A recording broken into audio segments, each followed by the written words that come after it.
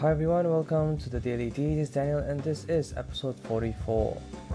Today I'll be talking about why Facebook can be more dangerous than you think. We are all living in a world where information can be fabricated so easily, a world where we can pay and manipulate people's thoughts. Facebook, Instagram, Snapchat, YouTube, Google are all using this knowledge that human beings have a natural tendency to want feedback, which is simply the release of dopamine, and it drives people to react. To get people hooked on the platform and to use as much of their conscious time on it, they will give users hits of dopamine every so often in the form of likes, comments, which gets them to contribute more content, which in turn allows you to get more likes and content. It is a social validation feedback loop. It is a social validation loop.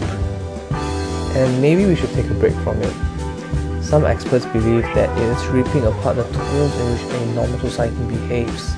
The problem is that the majority of the people, 99.99%, don't even know it. The ability that a single actor can use money to manipulate people to believe and do whatever they want poses a very scary problem. We are compounding the problem because we curate our lives around this perceived sense of perfection.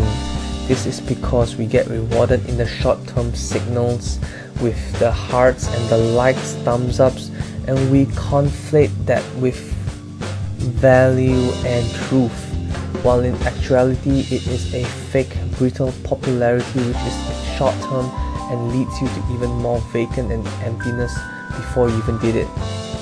Because it forces you into the next vicious cycle of needing this same feeling.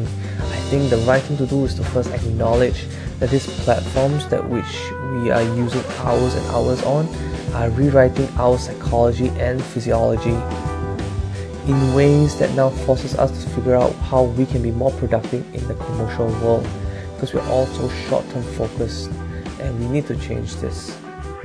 I'm by no means telling people not to be on these platforms. I'm just merely trying to get more people to acknowledge this.